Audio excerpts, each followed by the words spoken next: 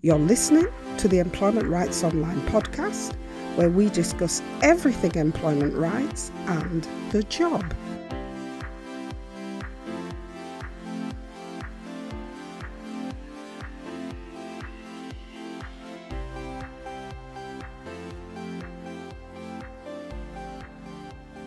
Hi everyone, welcome to this week's edition of the Employment Rights Online podcast, and in particular, welcome to the third update of your employment rights under coronavirus conditions. And let me tell you, over the last week, it's not been great for those people who are at the receiving end of their employer's interpretation of government's nationalisation of the payroll system. If you remember last week, I spoke about central government taking over the pay of millions of workers through a system of furloughing workers, which entitles workers to 80% of their pay paid for by the government. That's what I mean when I say government has nationalised the payroll. However, since last week, two key issues have arisen with this system. And what was thought to be a clear response to the economy and jobs going off a cliff edge has proved to be anything but simple.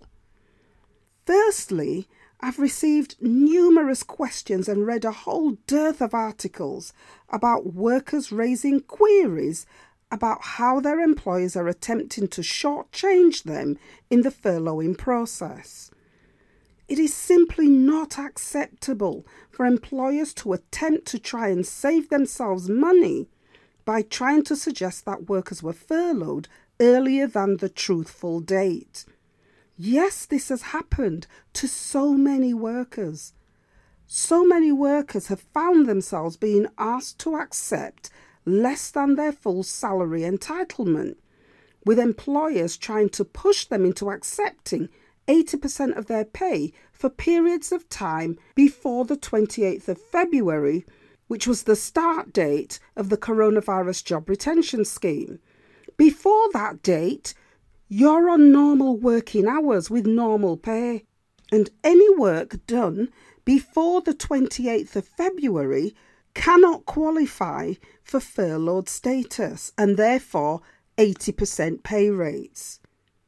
Another thing which employers are doing is attempting to pay workers at furloughed pay packets for periods of time when workers have worked full-time hours. How can that be right? The furloughing process came into being on the 28th of February and it started the very next day, which is the 1st of March. Now, if your company decides not to furlough you on the 1st of March and lets you work a week, let's say to the 8th of March, and then maybe the 15th of March, and then decides to furlough you, what your employer can't then do is attempt to pay you at a furloughed pay packet for periods of time when you have worked full-time hours. For the weeks you've worked full-time hours after the 1st of March, you should be paid your full and normal wage, and the furlough rate of 80% of your normal wage should not start until the day your employer furloughs you. It can't be backdated, and any attempt to backdate those payments is an attempt to defraud the government, and similarly, any attempt to pay you furloughed wages for periods of time when you should be paid your full wage is also an attempt to defraud you and the government, since you would lose 20% of your pay and you're legally entitled to that, and the government would lose the employers on costs for national insurance and other employers' contributions because those contributions have been suspended in terms of the employer having to pay them. So obviously, if the employer should pay those payments from, let's say, the 1st of March to the 15th of March, but instead decides to furlough you, then in effect, the employer is trying to save the employer's on costs plus 20% of your wages, and that cannot be right.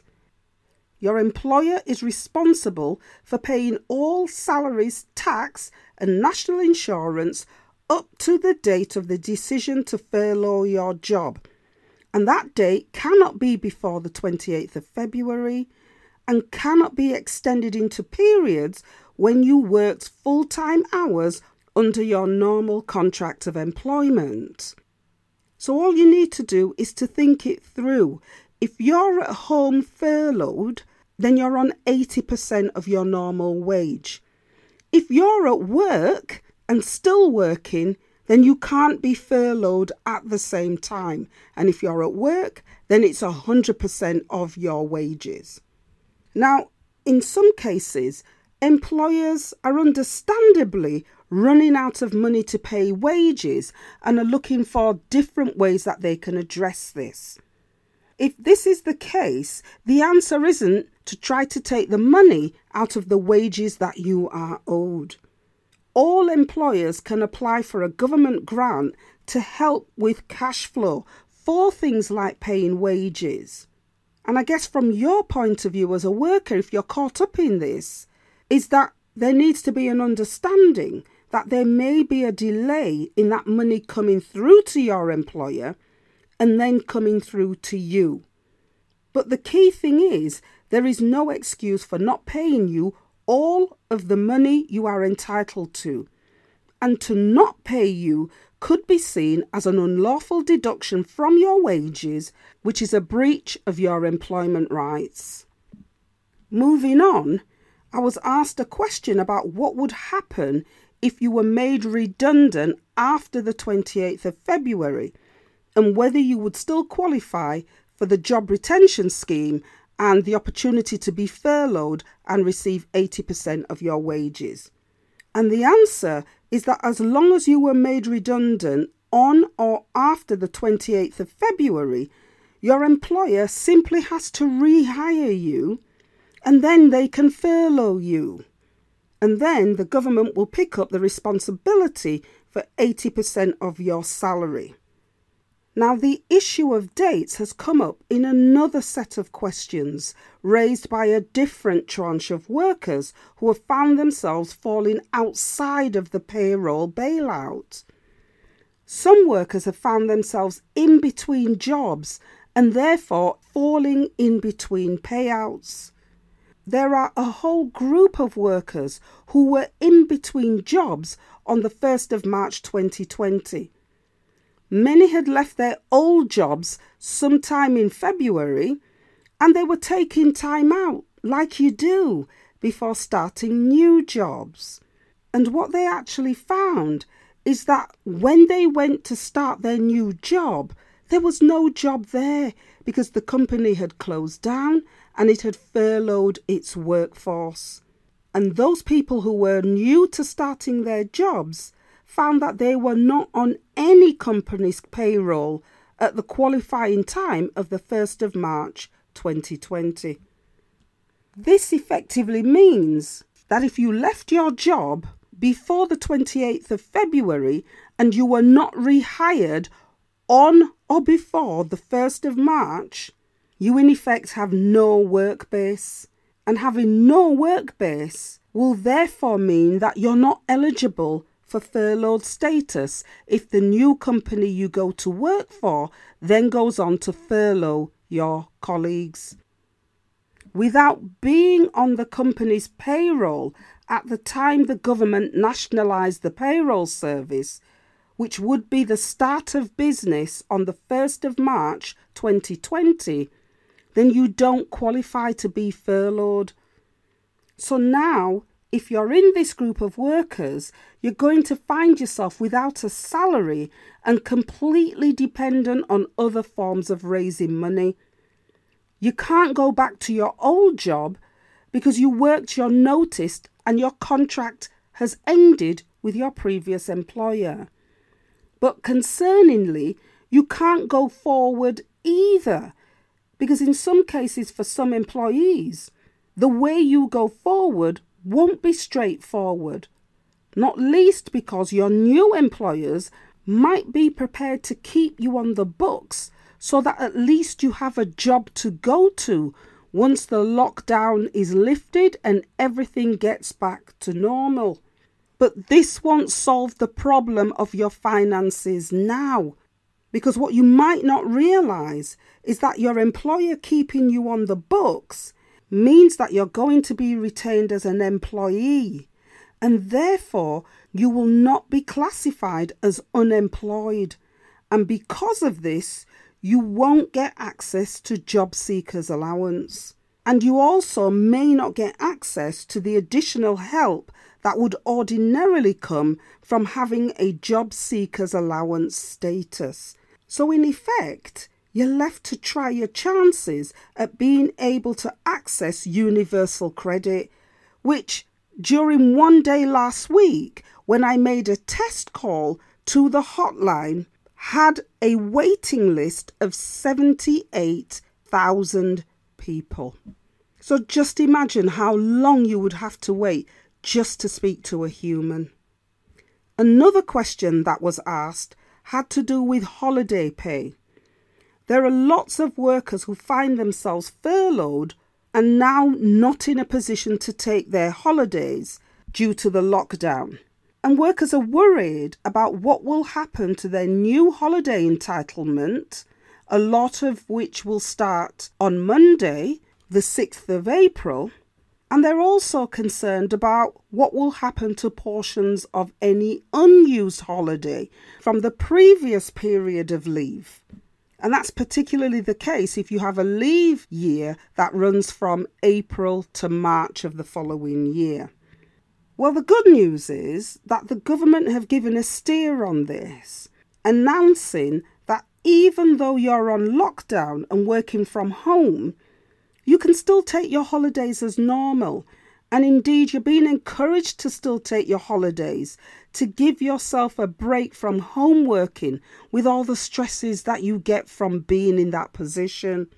But that said, there is recognition that you might not feel like taking your holidays so you can go on holiday from the bathroom to the kitchen. That might not seem like a holiday to some people. So there is a recognition that you might not be able to take your holidays, either because you can't take leave because of pressure of work, or because you're too sick to take leave, or because you don't want to take the leave, or because you've cancelled your plans because you can't leave the country, or because you don't have the opportunity to take leave because you've been furloughed. The government have now introduced temporary employment law that allows you to be able to carry over up to 4 weeks of your paid holiday over a 2-year period. This will mean that you'll have up to 2 years to use up holidays that you've been unable to take because of the impact of the coronavirus. Government have also said that if you leave your job or you're dismissed during that 2-year period, your employer will still have to pay you for any unused holidays that you haven't been able to take. And the final question that I want to address is the issue of home working and how to manage that particular change. Last week, I said that there were up to 6 million workers who were working from home. Well, that number has almost trebled, and workers are either working from home or they're furloughed at home.